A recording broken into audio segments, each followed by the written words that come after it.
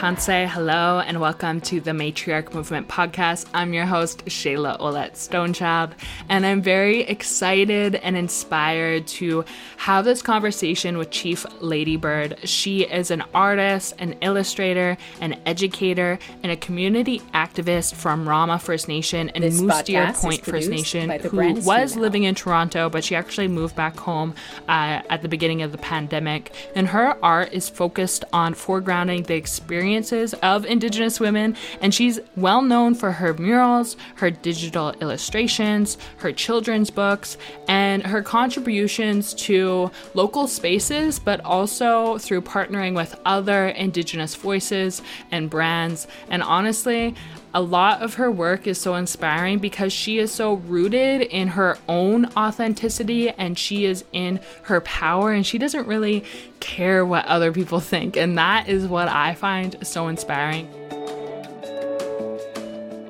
Hello, Tanse, and welcome to the Matriarch Movement podcast. I'm your host, Shayla Olette Stonechild, and I'm very excited to have Chief Ladybird here with me today. Thank you, Hi, for being here. If you just want to introduce yourself to the audience, take it away. For sure. Miigwech for having me.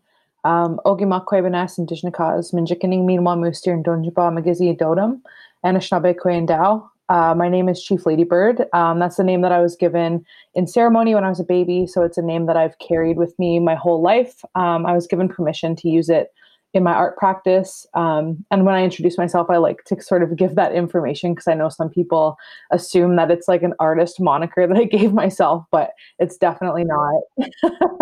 I was going to say, I was like, when I first was introduced to your work, I was like, is this an Instagram handle or is this your actual name? So I thank you for clarifying. Yeah, for sure. I know it's like definitely can be read in that way. So I just like to clarify. But yeah, I come from Rama First Nation and Moose Deer Point First Nation. I was first registered at Moose Deer, which is my dad's reserve. And then when I was a baby, moved to Rama, which is my mom's reserve, where I grew up, and recently moved back here from Toronto. And I sit in the Eagle Clan. I don't know why that didn't want to come out. Eagle Clan. Sweet. So you just moved from Toronto, right? And so I watch your stories and you have this mothership. Is that currently where you are? Yes, I am currently coming at you live from the mothership. When I moved back, it was because of the pandemic. Like I didn't want to be going through the lockdowns and stuff alone in my apartment. So I came back just temporarily. And then as I was back, the decision was kind of like, well, maybe it's time to come home. And I was like, not fully ready, but I knew I was going to be ready. Mm-hmm. So I just like bit the bullet and did it. And then I was kind of working out of my parents' dining room, and it was really hard to like spread out and get everything done that I had to. So it was actually my brother who suggested it. He's like, why don't you like put a little building over there and like make an art studio?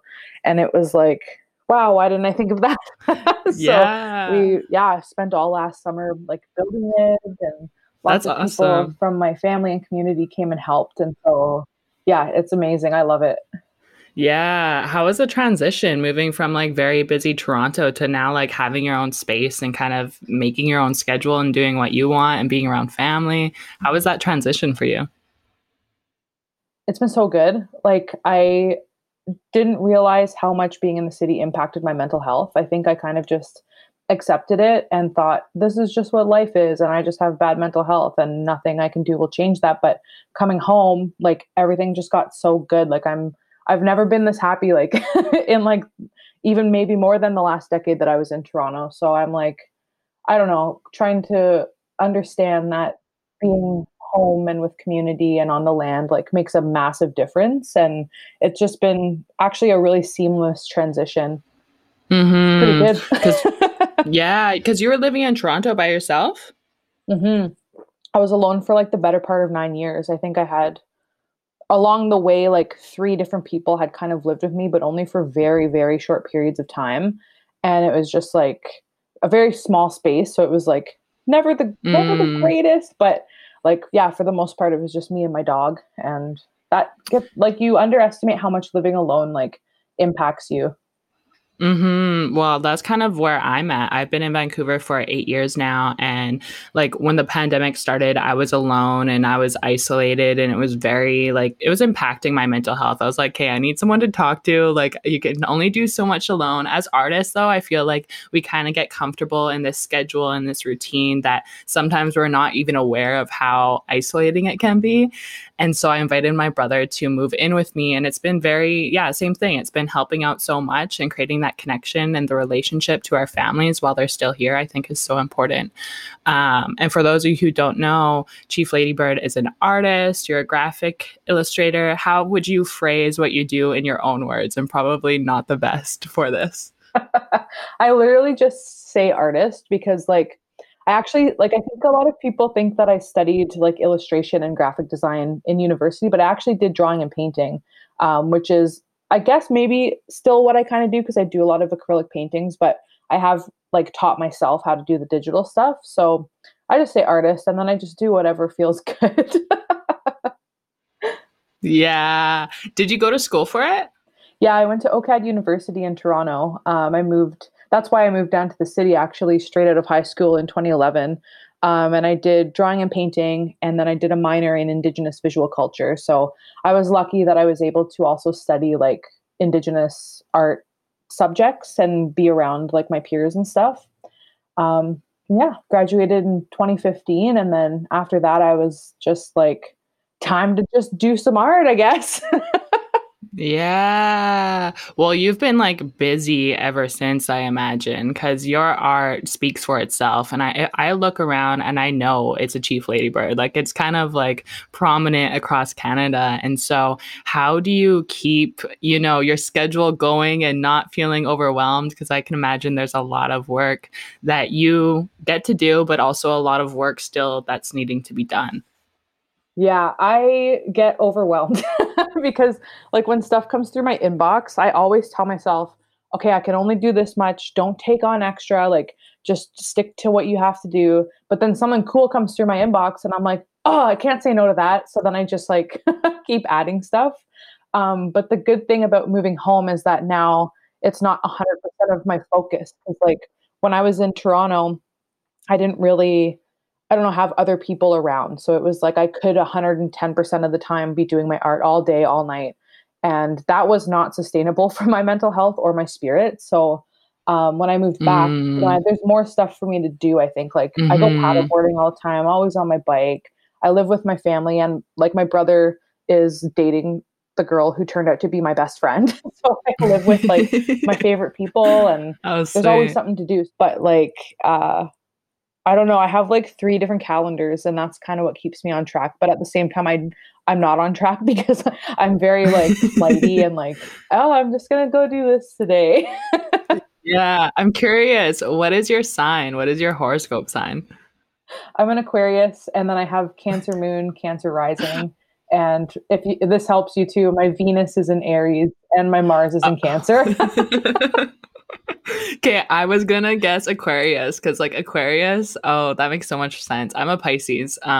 Aquarius time to they're leaders, but they are leaders to their own like drum. Like no one can really tell them what to do. So I totally see you as an Aquarius. Yeah. Why do you think it's so important for Indigenous art to be out in mainstream spaces? Yeah, I think that that's a big question, but I Just think hit you with it's that. important. First of all, I when I'm making my work, I'm always thinking about like the work that artists like Morso and Ojig did, like way back in the day, because our work was always seen as like artifact or historical. It wasn't seen in a contemporary light, and so I think institutions always wanted to put us in the museum aspect behind the glass, like keep us in the past sort of thing. And they really advocated and worked really hard to have us in galleries and to be contemporary artists and to push the boundaries on like what Indigenous art was. So I'm always thinking about that, and how important that groundwork that they did was for artists like myself and all of these other amazing artists across Turtle Island who we can basically choose the route that we want to take. And there's so many artists doing like so many different things, like not even Hmm. just within our like more traditional art, but like branching out and combining it with different things, doing comics, doing animations, doing video games, VR. Mm-hmm. It's just important that like we're sharing our perspectives and continuing to, I guess in a way it's resisting the boxes that we've always been put in, Mm-hmm. and taking control of these narratives in order to, um, I'm not going to swear. I'm not going to swear. In order to say "f you" to the stereotypes, and Yeah.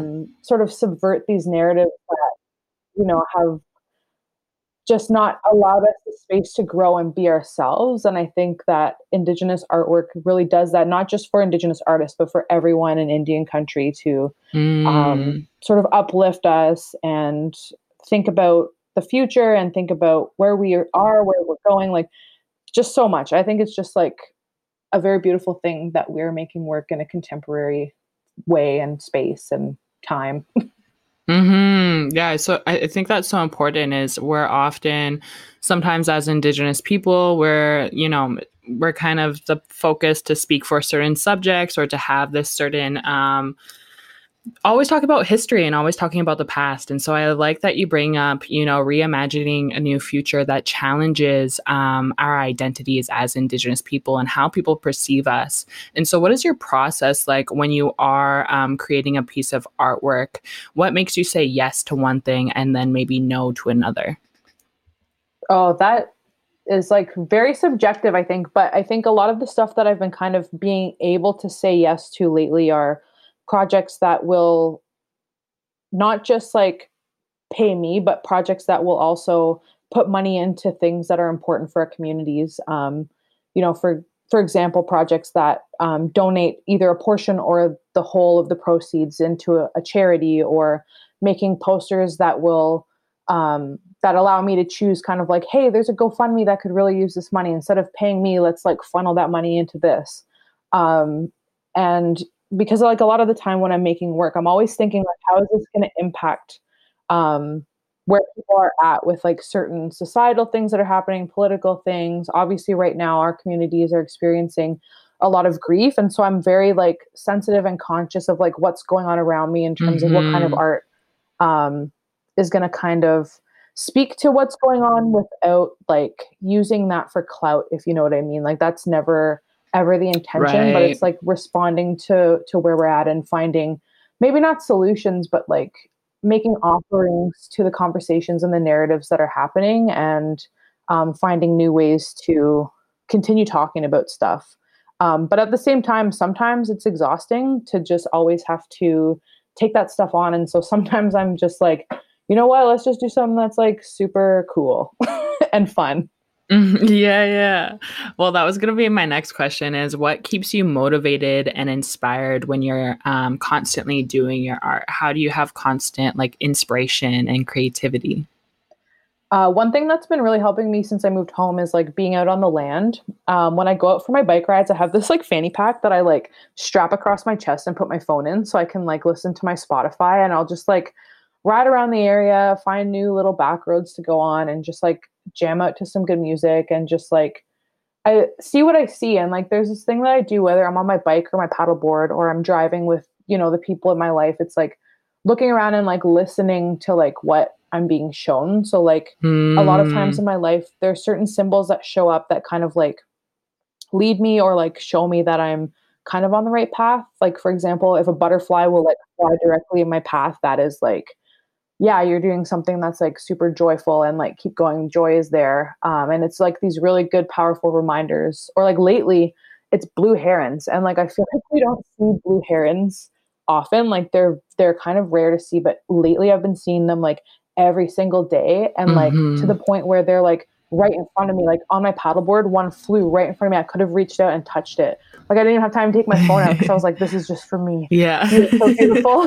This is a And like sign. those have always been powerful symbols to me about like independence and moving forward on my path, and like being in a good place, and like yeah, something about the blue herons too, and they're on my mind. I think that's why I'm going on a tangent about the blue herons. But I always saw them as like you always see them by themselves, and I've always been by myself. So it was like independence, being alone is not being lonely, like knowing the difference between them. But then when I was in Vancouver, in Stanley Park, there's like all those blue herons like up in the trees with their families, and they have like all their babies, Mm. and they're all there, like all the aunties and the moms and the babies, and it's like so loud, and there's nests and everything. And I saw that and I like cried because I was like, oh my God, these birds are like not alone, and like I'm not alone. So they're like this Yeah. really great symbol for me. And so I guess what I'm trying to say is that like listening to my surroundings and the signs often keep me motivated and give me inspiration. Yeah, I think that's so important because, like, as artists, we're often seen as like individuals, but that's a lot of my work too, is like connecting to creation and like connecting to a higher power and like asking for intuitive hits or synchronicities to come through. So, yeah, I like how you worded it is like you're connecting to your environment and to your surroundings. And I think sometimes when we are put on these public platforms and we have our art out there, there is a lot of opinions and there's a lot of feedback and there's a lot of people that may not agree with what we're doing. And so, how do you remain rooted in your own power and like in your own authenticity when you do challenge others' perceptions or opinions?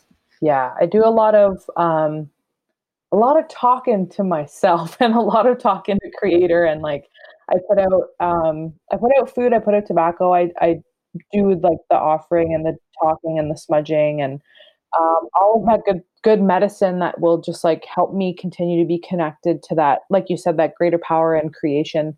And I think that's like a really big guiding force in my life. My dad's a medicine man, and so he's often like shared that aspect of like living in a good way with me. And so it's kind of something that's like inherent and intuitive and something I've learned since I was very young. And so I very much hold on to that, especially when I'm challenging people on the internet and things get a little rocky and a little tough. Um, but being able to talk to people who sort of understand where I'm coming from and who see me for who I am is really important. And it's Mm-hmm. taken me a long time in my life to like um, learn who is good for me and learn how to love who and what is good for me, um, and to keep that circle of support around me. I feel like with the beer can thing, and which I think is what you're kind of referring to, when all of that was sort of blowing up and it was controversial and stuff. I what kept me rooted really was like my family and my community and the support that came from that, and them telling me like, we love you for standing up for what you believe in. We love that you challenge this stuff, and it's going to be hard, but we've got your back. It's like I never underestimate the power of community support and that rootedness that comes with that. Mm. And now that it's been like a few months, for those of you who are unaware, Chief Ladybird did this collaboration with this brewing company, and she designed a beer label that was very beautiful, but it had a lot of feedback within our own communities on how alcohol has been really damaging to our communities. So there was obviously some polarity when it came to that collaboration. And so now, 6 months, I think it's been like 6 months now, looking back on that situation, like, would you have still done it, or or do you regret that? How does that feel for you now? It definitely feels like 6 months, but it's actually only been about 2 months, which is What? Oh wild. my gosh. But I definitely don't regret doing it. Like I stand by why I decided to. And I think that I'm the kind of person that's willing to like take on the hard stuff where it's like maybe these conversations might not have happened as soon as they did without this beer can. And like so many amazing conversations happened like amongst so many people from so many different like phases in their life or like different nations and communities. Mm, And it's like I can't ever like be angry about that. Like I'm just like so grateful that everyone speaks how they feel and like shares a part of their story. And there was a lot of people who like came from their own personal stories throughout their lives about why they didn't agree with it. And it's like I have nothing but respect for those stories, and I tried to mm-hmm. hold space. But also at the same time there was a little bit of vitriol and anger and attacking and like accusing, and like I think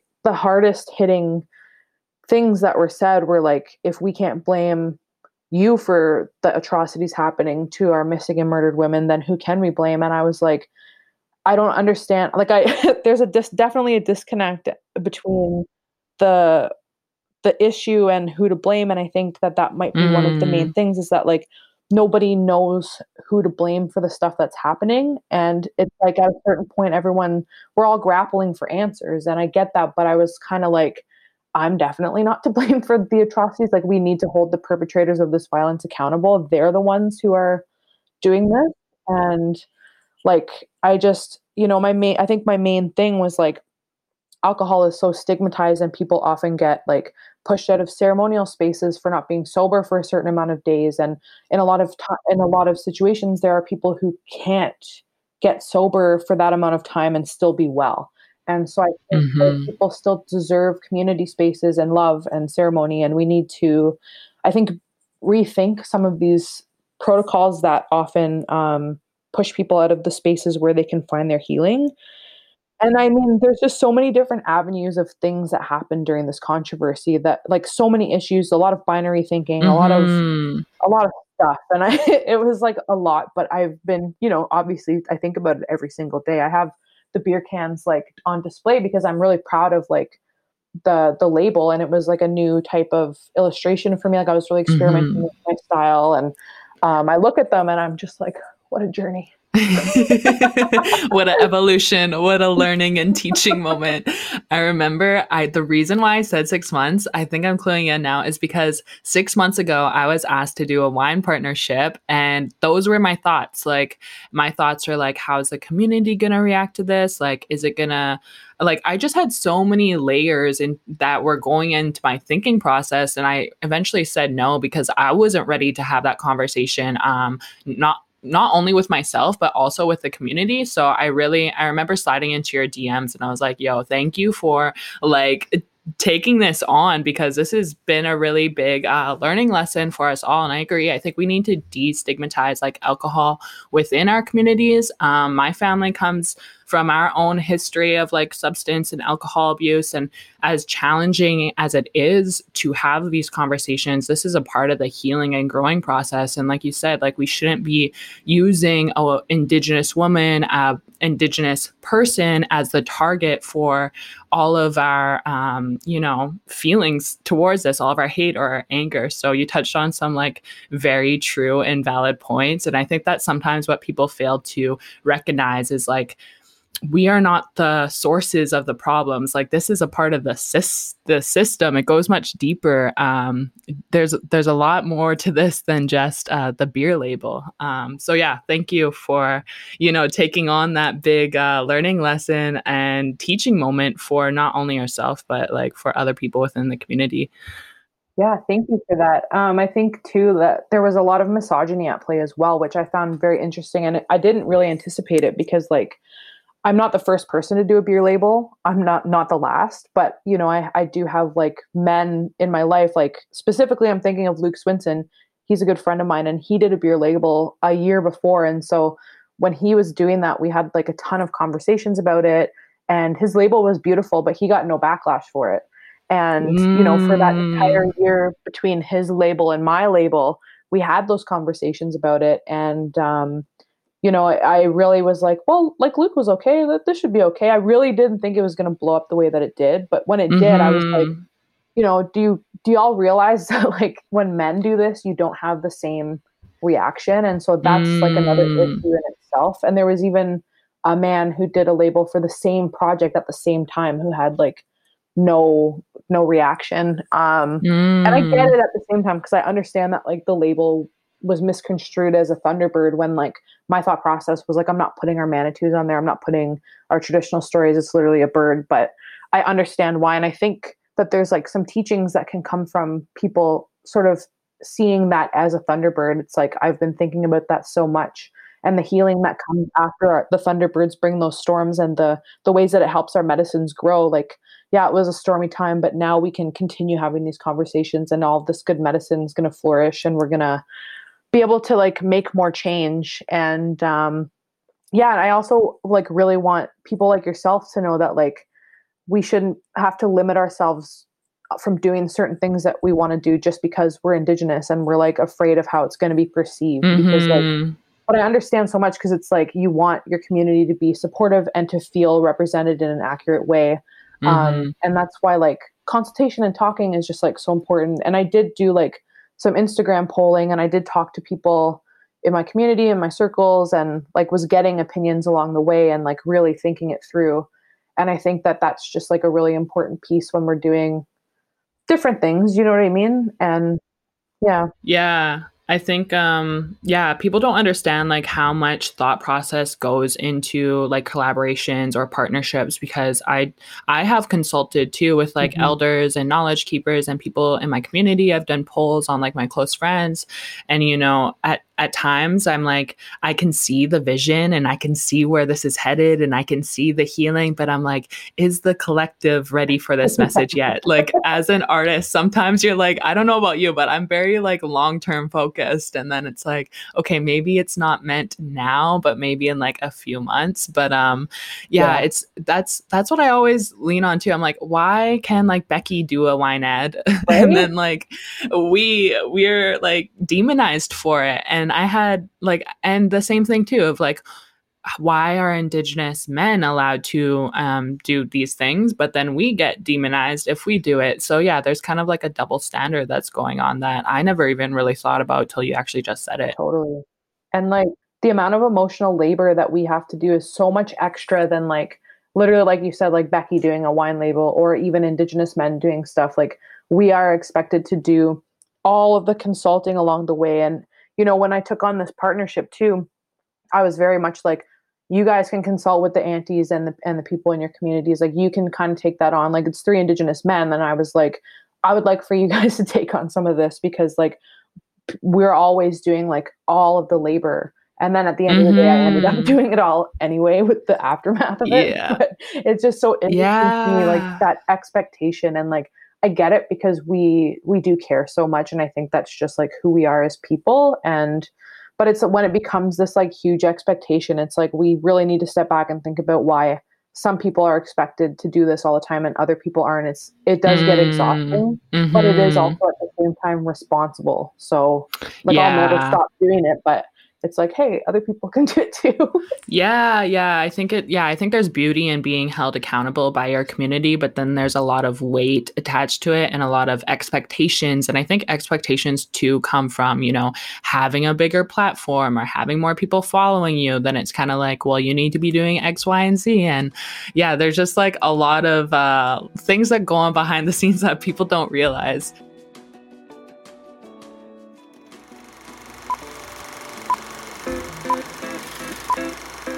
Do you ever wonder what goes on behind the scenes of your favorite homegrown films and TV shows? Well, it's time to pop some popcorn, go behind the camera, and meet the people who are making it happen. I'm Mariska Fernandez, host of the Maple Popcorn Podcast. In this new series, you will discover exclusive interviews with Canadian icons and hear them talk about Canadian flicks and even break the fifth wall to share set anecdotes. This podcast is produced by The Brand is Female and powered by Telefilm Canada. Subscribe now on the podcast app of your choice and don't miss an episode. Stay in the know by visiting telefilm.ca/see-it-all. But what we touched on kind of is like this idea of matriarchy and this idea of, having a legacy and women surrounding us that help uplift us and support us along the way. And so I'm curious to know, how do you define matriarchy, and are there matriarchs in your life that you're currently inspired by?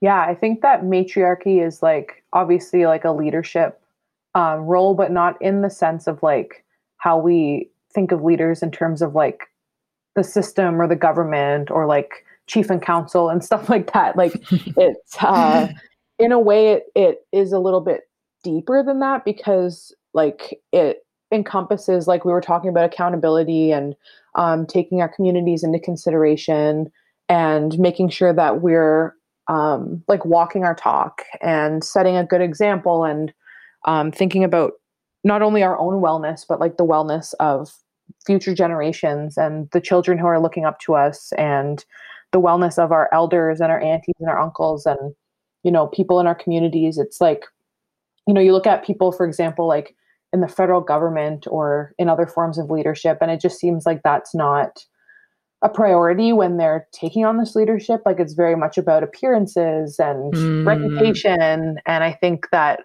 for us, it just like almost is embodied not only within ourselves, but outside of ourselves, because we're also thinking about sustainability in the land. And it's just like so multi-dimensional, that it is a hard role to be in my opinion, because of like the weight of it, but it's also like really beautiful to be able to carry that weight. And there are so many matriarchs in our communities who are obviously strong enough to bear that weight and willing enough to do it. And yeah, I'm just grateful that it is a role within our communities, you know?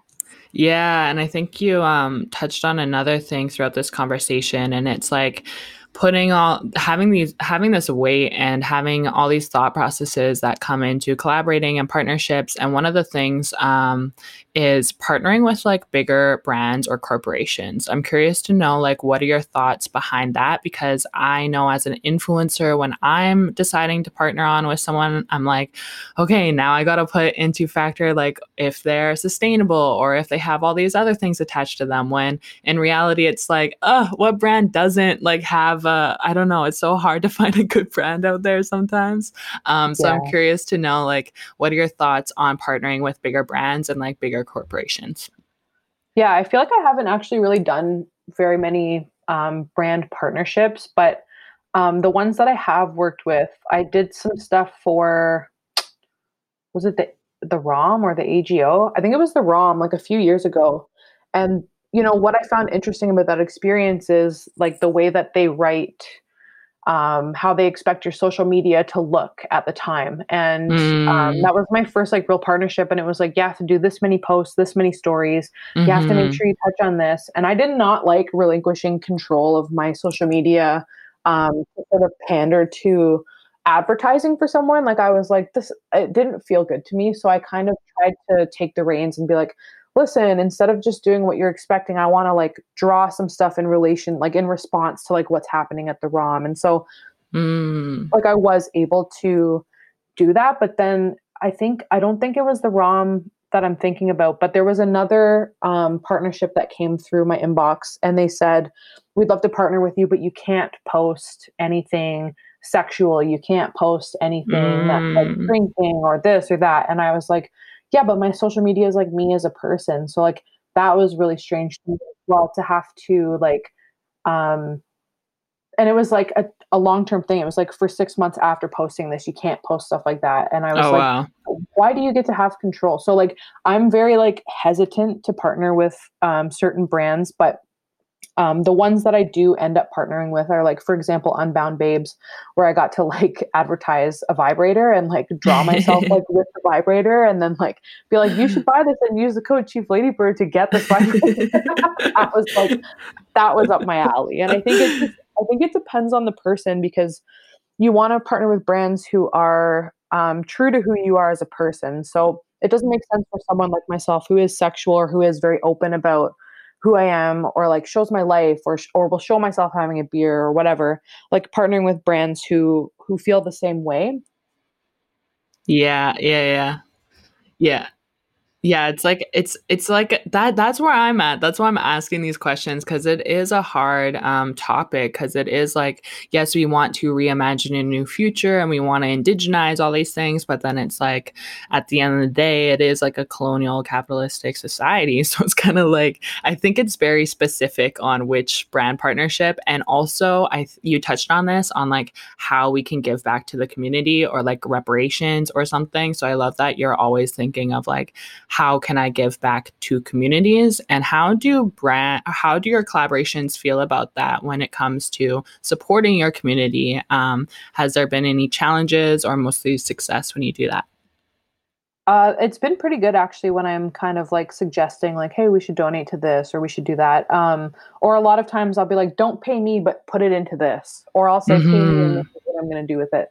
But the problem that we've been coming up with, and maybe this is just who I'm partnering with, but it's like finding charities who will accept money from certain organizations. So like, for example, a lot of people who we were trying to give money to with the beer can were like, no, we can't actually accept money from like an alcohol company. And then I'm trying to do like some limited edition tote bags with Fire and Flower, which is a dispensary. And they, we were going to donate to Water First, I think it's called. And it's like to get clean water to First Nations communities. And they were like, we can't accept money from a dispensary. And I'm like, that's so interesting. Like, I didn't realize that there was like stipulations on like who they would accept money from. Like I could understand like not taking like money that's like being laundered from like right. Yeah, there's so many like liabilities. But like these are like legit companies like that are legal. And I was like, oh, that's so interesting to me. So that's a learning curve at the moment. And if you ever have any suggestions about where this dispensary can move the money to, I am kind of like getting them to do the work, because I'm like, these organizations have to learn also how to do it themselves instead of like reaching out to Indigenous people and being like, can you do this for me so we look good? Well, you know what I mean? That's another thing too, is like, I have a lot of people that are like, I want to help out Indigenous communities. Like, where do I begin? I'm like, dude, that's so much pressure on me. Like, I don't know. Like, I know. That's such a big question. I love how confident you are and like how rooted you are in your own identity. And so what would your advice be to the younger generation that maybe is, trying to find their art or trying to find themselves? My advice is honestly to just like stay true to yourself. And like maybe that's such a broad statement and maybe it's cheesy, but like I'll tell an anecdote about how I came to this specific conclusion. Like when I was living in Toronto in my early 20s, I would say, when I was a teenager and into my early 20s, I was, and still to this day, okay, I'm not making any sense, but I've always listened to like metal, been into horror, like loved sort of like the darker side of things. And when I started to create work that was rooted in my Indigenous teachings, I was kind of like confused, because I was like, how do I transition, first of all, from making like this kind of art to this kind of art, or like, can they exist together? But then, there's the other side of my identity that is like sexual and empowered in that way. So it's like, there's all these different facets of my identity. And I think I got focused in on like, how do I make it one thing, when it's like, we're not monolithic. And we always say that, but that comes down to us like individually as well. We're not one thing. There are so many different aspects to what makes us who we are. And so, when I was in the city, I think I kind of got caught up in like this certain culture that's like, we got to wear ribbon skirts, we got to rock like 17 pairs of beaded things at once and braid our hair and wear our makeup a certain way and post certain things that are just super Indigenous.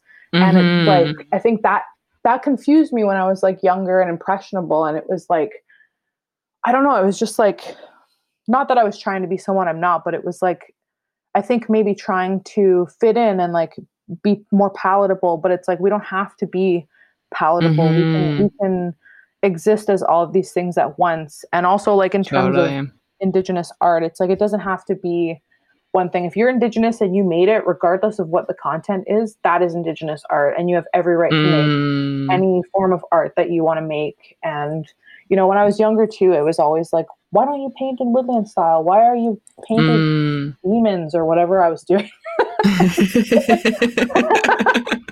And then like now with my style, I combine like a bunch of different things, and that's kind of like what makes it my own. And I make a ton of stuff that like never sees the light of day. And that's good. And that's part of the process. Like we don't have to post every single thing that we do online in order for it to be valid. Like even if it just exists in a sketchbook and put away on the shelf, like it's still like our creative expression. It's still valid. But I do want to say like social media is like a really great tool. And my dad and I were talking about this last night. He was like, when you started doing Instagram and stuff like that, he's like, that might've been one of the greatest decisions that you ever made for your career. And I was like, I think so. Because you get to not only show off like what you're doing and like post it and express who you are, but the connections that I've made. Like, for example, I'm sitting here talking to you right now. It's like, if I wasn't on the internet, we would have never like met and connected in this way and been able to have these conversations. So it just connects us to each other in this really beautiful way and makes our community closer in a sense.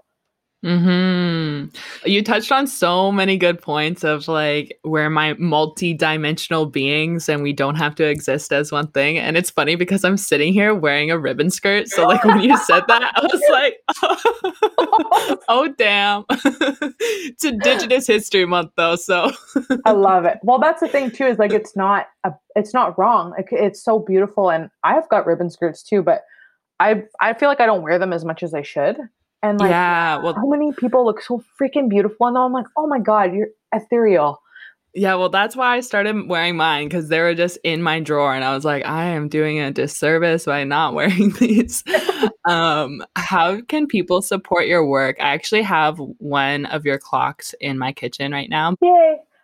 I don't have an online shop. I have if people are interested in buying prints or like talking to me about the originals I have, I don't have a shop set up, but I have a Google Doc that I've like linked in all of my social media bios. And it's like, I chose to do it this way because I actually want to talk to the people who are buying my work. Like, I don't want it to be this like online shopping experience where it's so disconnected, because like the work I'm making comes from like spirit and experience, and if people have questions they can ask me about it. And I just don't like the idea of like becoming a product in people's minds, and being dehumanized, because like social media, as great as it is, can feel very dehumanizing. Like the bigger that follower number gets, like I think people kind of see me as just a little thing in their phone, but I'm like real. So I love that people can just like take a look at it and then email me and be like, hey, I kind of want some prints, and then be like, I'm from here, and we can kind of chat, if you know what I mean. And yeah, totally. Like more of that relationship building. Well, that brings me to my next question is like this idea of Indigenous futurism and existing in, mainstream spaces, colonial spaces. What do you hope for the rest of 2021 when it comes to you and your work? Oh, good question. You know what's funny is like I'm definitely like a futurist in terms of like the broader sense of like we need to like be sustainable and protect everything, and make sure that we're all taken care of, and also get the land back. But in terms of like my own personal life, I'm such a day-to-day person. Like I'm so funny because I have all these calendars that I think I mentioned earlier, and I write down each day, do this, do this, do this. And then that day comes, I'm like, nah. I'm good. Yeah. And but I think that that's kind of like just the beauty of who I am in a certain way, is like each day I'm like, what do I feel like doing today? I can kind of do whatever I want. And so I don't really know what I want for the rest of the year, but I just know that I want to get this stuff done that I have to do. I have like a commission wait list from last year that has like 53 people on it. So, okay, I think my goal for the year is to get those done. I remember seeing your stories talking about it. I was following your day in the life, and I was like, you know what? I'm inspired by your day in the life. I need to just chill out sometimes and take it day by day. Vibing. And I was laughing when I did the day-to-day, like the day in the life thing, because like I sat down and I was like, all right, I'm gonna do some emails now. And then my next story was like, I don't know, I'm balling a watermelon and I'm going to the beach. And I looked at the timestamp and it was like 20 minutes apart, and I was like, oh my goodness, I can't sit still. And then you like got up from a nap. You're like, oh, I was like, guess I slept. Better. And then 5 minutes later, I was like, I'm painting. You're like, oh my gosh. I know we may post this interview a little bit later, but the last question, I want to know your thoughts around canceling Canada Day. Oh yeah, cancel it for sure. Cancel it. Okay. Canada Day. Yeah.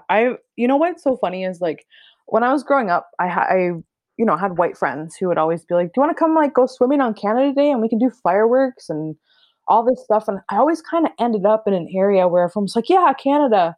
And it was just like so normalized. Yeah. And then, a few years ago, I was really thinking about, I'm like, what is the celebration exactly? And I think it was Canada 150 that really put it into perspective for me. I was like, oh, Canada's only 150 years old. Like, I didn't even know how old our country was. Same.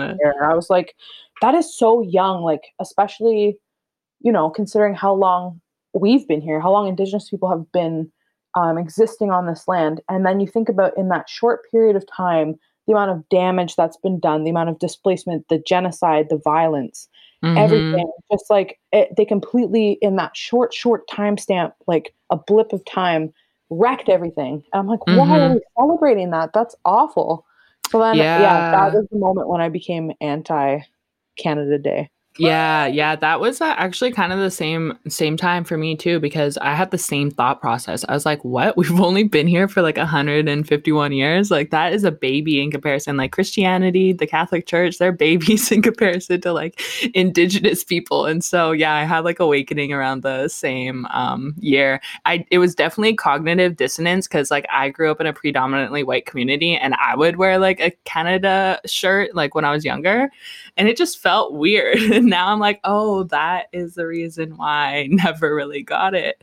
And you probably get this question often, just, being Indigenous and having a platform. But for non-Indigenous people that are wanting to support or to, support Indigenous communities, what would your advice be for the non-Indigenous people out there? My advice would be give us the land back. Boom. And also, I think there's a tendency for people to slide into our DMs and be like, "What can I do?" And I think we've kind of touched on this a little earlier, and it's like, think about the fact that if you're one person doing that, there's got to be 100 or so other people who are thinking the same way that you are, who are sliding into the exact same DMs. And it's not just one person that we're answering all the time in terms of that. It's like a ton of people flooding our DMs and asking for this labor and asking for answers. And I think at a certain point, to step on the brakes and find the resources, because like I said, we're all super connected online. So it's like once you're following one person, it's pretty easy to kind of like follow the trail of breadcrumbs to find all these other incredible people who are doing all this work. And filling up your Instagram, your Twitter, your Facebook feeds with like different Indigenous thoughts on things, and taking the time instead of just scrolling past it, like just read or just listen or watch, and that will sort of help. And we're always posting like resources and different things like that. I think that's like a really good first step. Land back would be friggin' sweet too, because like, I since I've been home, I've been kind of like looking around, because like our reserve is like checkerboarded in a way where it's not one section of land. It's like a main section, and then there's several sections that are kind of like patched around the area. So we're also surrounded by crown land and like non-Indigenous people. And I've noticed a lot of us are pushed back from the water. Like we're right on the lake, but we're pushed back. So we're near a swamp. But then all of those lakefront properties along Couchiching are all like rich white people. And by some happenstance, I've ended up at a couple of these people's houses and listened to what they think about the land. And specifically, there was this one woman who was like, I knew a purebred Indian once, and I was like, purebred? Like a dog? Like, I was really like, what the heck? And then she's like, yeah, and we had a totem pole installed over here. And I was like, we're not on the West Coast. Like, why did you have a totem pole? So, when I think about that kind of stuff, it's like, if you have the opportunity to like honestly give us some land back, or like allow our, like, with our new treaty settlements that have happened, we have the opportunity to buy land back, which I don't think we should have to buy it, but that's just like to rebuild our land base, which has obviously always been shrunken down because we were also nomadic people. I feel like I'm going on another tangent, but it's like, if it's a good thing to be able to like put not ownership, but to put that back into our stewardship, so that we can continue advocating for like the wellness of the waters and the lands. And it's just directly, like you said, give the land back. Summed it up. And then just to follow up, it's like brings up this idea of decolonizing it, because like for non-Indigenous people, they're very like fragmented in their thinking. They go to school to study one thing, they master one thing. When you go to school, there's all fragmentation. And so this idea of decolonizing our perception and reclaiming like a holistic perception of the world and how we're so interconnected. And when you brought up like when you're creating, you're often creating with like your environment, and you're creating through creation, you're creating through your relationships with animals. And so decolonizing our own perception, but in your own words, if you could define decolonization, how would you define that? That's a big question for your last question. I know. But like when I think about decolonization, the first thing that I think about is when I was working for OCAD and I was like Indigenous Student Support Writing and Learning Consultant. And like at the time they were revamping the academic plan. And the big like key words that were a part of that were decolonization and indigenization. And then the funny thing about that is that, you know, the Indigenous Visual Culture program was consulted very last. They made this plan. They said they were going to consult with us. So we had a bunch of feedback and things that we wanted them to change. And then they said, oh, we actually don't have time to implement those changes because you're the last one that we're consulting and we got to get it in tomorrow. Like that was like, wow, such a messed up thing that I witnessed. Like I was like, it to me in that moment, the word decolonization became just that, just a word.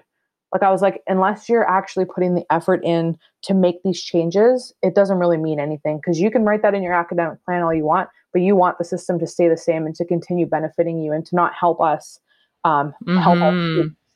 And I think that sort of opened my mind up to like, can we decolonize an institution like this? And I've come to the conclusion that I don't really think we can unless we literally tear it down and start from the ground up and create learning environments that, like you said, aren't centered on mastering one thing, that are a little more broader in terms of like how we can understand the world through different avenues. And also just like the way institutions like that are set up just like don't make sense anymore at all. And I think the pandemic has taught us that both about school and about like work life in terms of even the work week, 5 days on, 2 days off doesn't make any sense. 9 to 5 doesn't make any sense. Commuting into an office doesn't make sense. It doesn't make any sense. And like, I think that's what has, like you're saying, has been really highlighted throughout the pandemic is like the way that we were living before was not in alignment with our highest good or our highest potential as like a community and as a collective. And so, yeah, I agree. Like decolonizing, like when you're, I don't think it's possible to decolonize like a colonial entity or institution. It's already been colonized. Yeah. This is why I like to get everyone's perception about decolonization because like you said, there's two factors. There's like decolonization and then there's indigenization. And so what you're kind of saying is like, get rid of decolonization and just like dismantle the whole system, destruct it and start from the ground up. And then that ties into giving the land back. So yeah, I'm getting it. I'm getting everything you're putting down. Yeah, that's what I'm saying. But also, you know, in terms of decolonization outside of the institution in our own personal lives, it's like thinking about how the way we approach our lives can become more sustainable for ourselves and not like working ourselves to death and burning out, you know, thinking about how we can live better in relation to like our surroundings. Like I've seen a lot of people starting gardens and you know, replacing makeup wipes with like reusable ones that you can just keep washing. So I feel like stuff like that is totally like decolonizing because when you're buying something that you can continuously reuse or you're making something that you can use instead of having to constantly give companies money to keep making the product that you need, then we're stopping their like line of production and not needing them anymore. Yeah. And then I think that's like why it's so important to have Indigenous artists and creators and designers out there because a lot of them already know like sustainability is like it's connected to like Indigenous sovereignty. And so, yeah, I think rebuilding a future that is indigenized. I'm just reimagining this now. Yeah, thank you. I'm like that was a big question to end on. I'm like now I'm starting to think of like how can we what are the tangible ways into this is where I'm caught up on is like as an Indigenous person, sometimes it feels like we're doing so much because not only are we healing like intergenerational trauma, we're also trying to like take care of our mental, emotional, physical, spiritual well-being, and then also dismantling these systems. And so sometimes I feel like I have so much work to do, but like not enough people are out there also working on it. And so I'm just looking like ways to tangibly begin today. And I think it comes back to like, how are your actions as an individual tying into the collective liberation as a whole? Right? Totally. Right? Totally. I agree. And like, that's why a lot of us get so burnt out, because we take on so much and not everyone's doing it. But it's okay to like take a step back and rest. And like, it's okay if you end up having to like rely on this system to like get you through the day. Cause like at the end of the day, we still want everyone to survive and still be here. And it's like, we need to learn to not be hard on ourselves if we have to go to Walmart for a case of bottled water. It's you know, until we can like you said, find something tangible to like replace that. Unfortunately, we have to rely on it. The one thing that does irk me about the whole thing is that a lot of like individual onus is like always put on it, like what we can do as individuals. And like, of course, we want to do what we can at the individual level, but it's like these big factories and companies who need to start taking some responsibility. And, you know, I'm looking at like the oil companies and stuff like that. And they're, instead of them taking on the responsibility, the whole message is always, what can you as an individual do? Right. Like, I don't know, stop the pipeline? Yeah. You're going to fucking arrest me. Exactly. Well, I know we touched on this a little bit, but if you just want to say where people can follow your work, your Instagram, anything else, final thoughts. Thank you so much for sharing your wisdom and your energy and your time. And I'm looking forward to seeing more of your work in 2021. And I would invite you to create more of a day in the life of your stories. But yeah, this was like so fun. Like, it feels like I'm talking to an old friend, and this is literally our first time chatting like this. So thank you for like sharing this space with me, and for bringing up these amazing questions, and for the laughs, because this laughter is like such good medicine. It feels so good. But yeah, people can follow me on Instagram or Twitter at Chief Ladybird. And then on Facebook, it's Chief Ladybird Art. And if you want to kind of keep up on my shenanigans, I'm always posting stuff on my stories. I hope you enjoyed today's episode, and I would love your feedback. Follow me on Instagram at Shayla0H, at matriarch.movement. And don't forget to subscribe on the pod platform of your choice, and review and rate where possible. I'll be back in a week. Hi. Thank you so much for tuning in.